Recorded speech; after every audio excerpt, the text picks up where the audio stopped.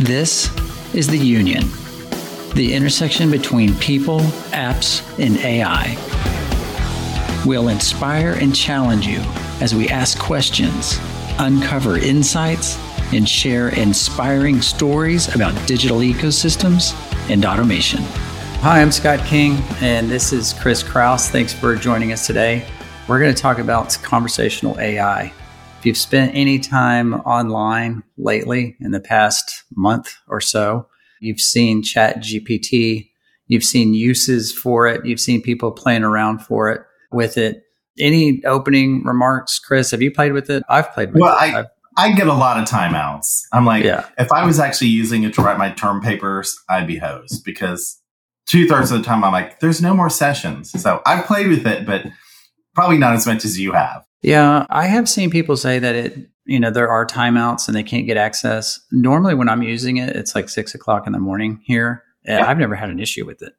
Yeah, not at 10 in the morning. Yeah. But I did ask it, where is conversational AI going? So I typed in, where is conversational AI going? And I'm just going to read what it told me. So it says, conversational AI is progressing rapidly and is being used in a variety of applications. It's being used to automate customer service, provide personal assistance, and automate sales processes. In the future, we can expect to see conversational AI used in more sophisticated applications, such as providing medical advice, helping with legal issues, and providing a more natural and intuitive user interface. So does that sound accurate? It told me that. I don't know if that's right. I think that we're litigious and there's a lot of, I can't imagine medical advice other than, because people, any ailment they have, they're going to Google. And with legal issues, what are you going to tell Judge Judy? ChatGPT told me this should be my defense. And she's like, no, because that wasn't lawyer's advice. So I think the trick is it's learning content from the internet all over the firewall, across the firewall, anywhere. And probably the most popular content wins. You don't know if it's the right answer. So I don't think I would actually diagnose a mole based on color by talking to ChatGPT. And with legal advice, I'd be a little concerned. Is this conjecture, hearsay? Is this actually something that a court case found? And so, but I think it's a really cool technology. I mean, they're liking the interaction with the conversation and the fact it gives you a written context back versus search links, and that actually kind of cool. Yeah. You did say that it learns from the internet, right? I mean, it's a sophisticated language learning model, and the training data is out there on the internet, and it tells you it goes up until late 2021 or something. Because I always ask it who won the football game last week, and it gave me one 2 years ago. Yeah. Just playing with it. But, if you really wanted an answer like that, hey, what happened 5 minutes ago? What happened last month? Kind of like a status report. Could this be used inside the firewall? So if I'm an enterprise person, right? Finance, sales, customer support, using something like that inside the firewall to help me help somebody else, that seems valuable. Is that ever going to work? I think that the concept of conversational AI should solve that. I'm not sure if ChatGPT will exactly solve that because it does have to retrain the algorithms, and that's something that doesn't happen in real time. But should we be able to interact with software via conversation and actually get an answer back like we do with conversation, ChatGPT? We should. It's that's where people are going. And the difference is, you could actually take, say, ChatGPT and train on your intranet in your company. So all your HR policies, all your how-to manuals and that. So you would have curated or gave it specific information to understand. So it would give you an answer in the context of your business itself. And I think that over time, computers will get faster. The ability to retrain and learn will get faster. And I think that's static lookups. But I think the other side of conversational AI is can we interact with the system?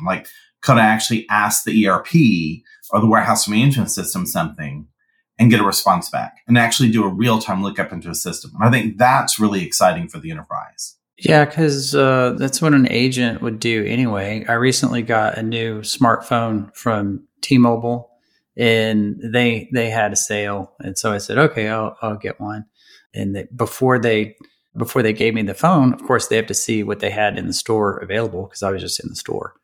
And they said, okay, you can have this or this one, but they had to go look it up. Like I could have looked up, like, hey, what kind of phone can I have right now? And that would be helpful. They had to look up in a inventory management system. So if we're looking at conversational AI and we're looking at, who our buyers listen to, the analysts.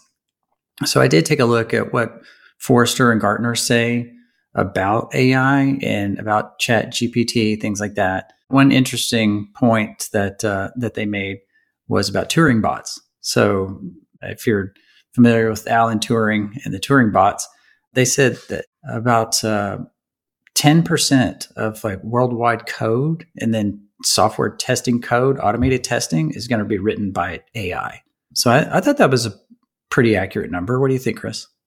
Oh, I think so. And we've already seen progressions to that in different software, because when you ask for data and get data, if you're in, unit tests at a very low level, you have examples of that data. So it's not like the person's doing anything creative. It's a very rote recipe of how to do that. So that's totally going to happen. Yeah. And then they said about 10% of the Fortune 500 enterprise will generate content with AI tools. I mean, I think that's a given. I think that's like the primary use case, right? So my LinkedIn feed is mostly marketing people, and they're talking about this all over the place. I mean, I've written with AI tools that they work well. You do have to clean it up, but it gets you a good jump start. And then another one, we talked about the trust and verify earlier about, the right answers. So Forrester says 25% of the tech execs will report on AI governance. So this is similar to if you have to report on cybersecurity risk and governance, the AI, whether or not you can trust the model is going to be a board level topic. And I think that's accurate because you can't lead all your workers in the wrong direction. Oh, I think so. And if you think about when you give answers to AI, probably the more answers or consistency in an answer, the higher it's going to rank as a response. But then, you could actually have the opposite happen. And I've talked to customers about this when they said we get emails into a call center and we categorize them. But even when a human does it, there are errors in the categorization. So if we're giving that to models to learn, there's going to be some level of inaccuracy that they have to determine and figure out how to scrub and fix. So yeah. I think it's going to be a really big thing for us to see addressed at the corporate level. Yeah. And I would rather, with the email responses, I'd rather software answer that anyway. A friend of mine, he's a CIO at some financial services firm, and they played with chatbots. And, it deflects to the person so soon, the chatbot, because it doesn't know it never knows the answer to your specific question, right? Yeah. And he said that we had to do away with it because the agents, like their English was so bad that, they couldn't type an accurate answer back. And I was thinking, man, you got to have software do that. So he's going to play with it again a little bit later. But that's the biggest prediction that Forrester also had, was that the, virtual assistants is, that is going to be the biggest use case, right? Helping someone do their job. Because if we have to trust and verify the answer, and the software can help us get, to at least a possibility quicker, that's the biggest use case. And, you said that like in the contact center, Gartner says the same thing. Gartner says like 10% of calls are going to be answered by virtual assistants. But the email thing that you described, Chris, is I think that's a big use case. Yeah. And if you think about even in science fiction, when you talk to the computer, whether it's HAL, which was a very computer voice, or on Star Trek or other things, they're not worried about the computer having emotion and being personified. There's a lot of companies out there and their goal is to make their chatbots personified. So you don't know it's not a person. And I think that I'd be more worried about, can I actually get an actionable answer and help someone out than having empathy for their question. It's like, I'm more interested in, could I actually provide better service versus providing empathy? I'm so sorry I couldn't help you with that answer. Right. Yeah. I think getting away from the avatar and the trying to make the chatbot or, conversational AI human like. I mean, that's a given because you know it's not a person. Although I am interacting with one of our vendors, like in a ticketing system, and I don't know what they have. The responsiveness is so incredible that and I've never talked to them on the phone. Like, I'm really curious if it's a person or software. I mean, it's incredible. Like the responsiveness and, I'm thinking he must stay up all night or something. It's definitely, I'm having my own Turing bot experience with a vendor. So moving on, Chris, if we look at the conversations and how they've evolved, right? If I'm looking for an answer, I ask one question, I get an answer back. But, what happens if I don't get exactly what I'm looking for? Like, how is this really, it's conversational AI. And I say that because that's what we're discussing. But if it's like, how is it different than just finding answers and then having a conversation? So I think there's two things that we have to look at. One is remembering that we're having a conversation in the context. Because a big challenge is when you work with systems, you say, like, you ask a question, like, what's the balance of my savings account? And then you would say, when I give it a second instruction or conversation, you would have context and remember things. So you'd say, okay, transfer $10,000 to my savings account or my money market or another account. But in most systems these days, you have to give both sides of the conversation. And really, you could say, we should be able to say, what's the balance of my savings account? That's great. Transfer $10,000 to my checking account. And the computer should reiterate back, I will transfer $10,000 from your savings to your checking.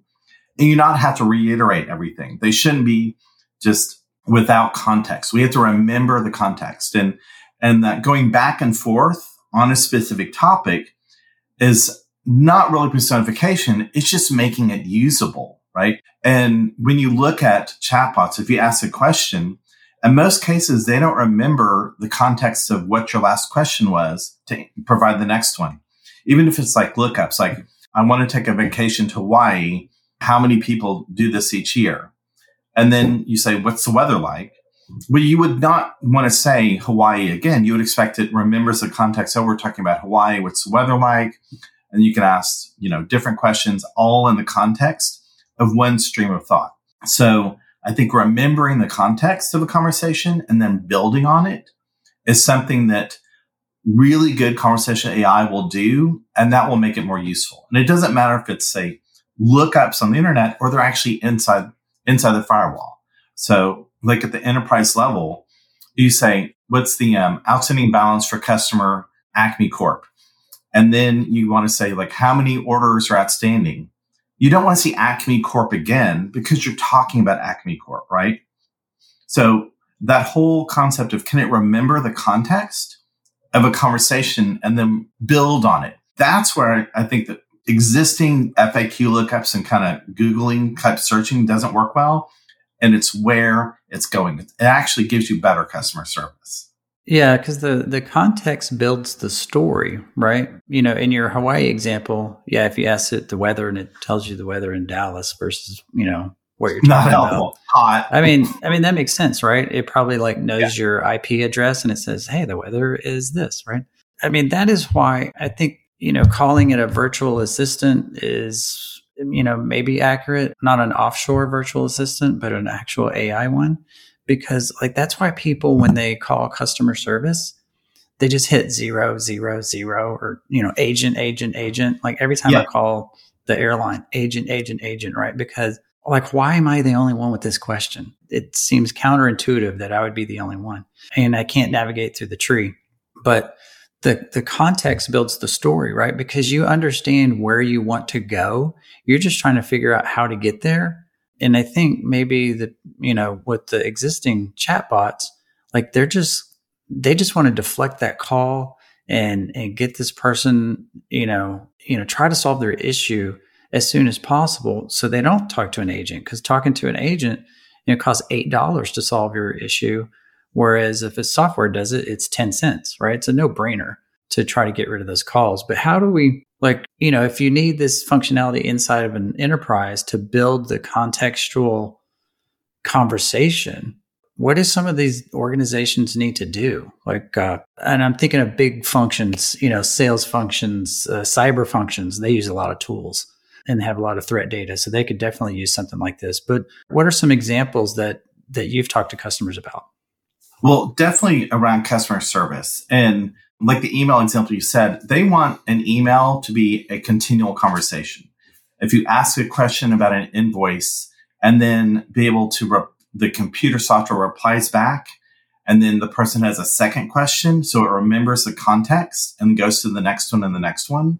That's really big. And then actually having like a chat bot on a website that actually has the context to be able to answer a question and go and keep it running. So that does mean that someone inside the enterprise is thinking about what are the common questions people have, what are the type of things we need to respond to.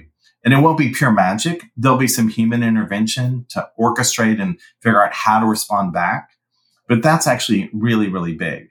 I think another one that is a simple use case is if you think about so many times we give our customers a form and it says like fill out sections A and B, and then in C it says, did you answer true or false to this question? If true, answer these questions as false. Skipped 4 sections down and start answering. So our conversations could actually solve that problem because no one fills out those things well.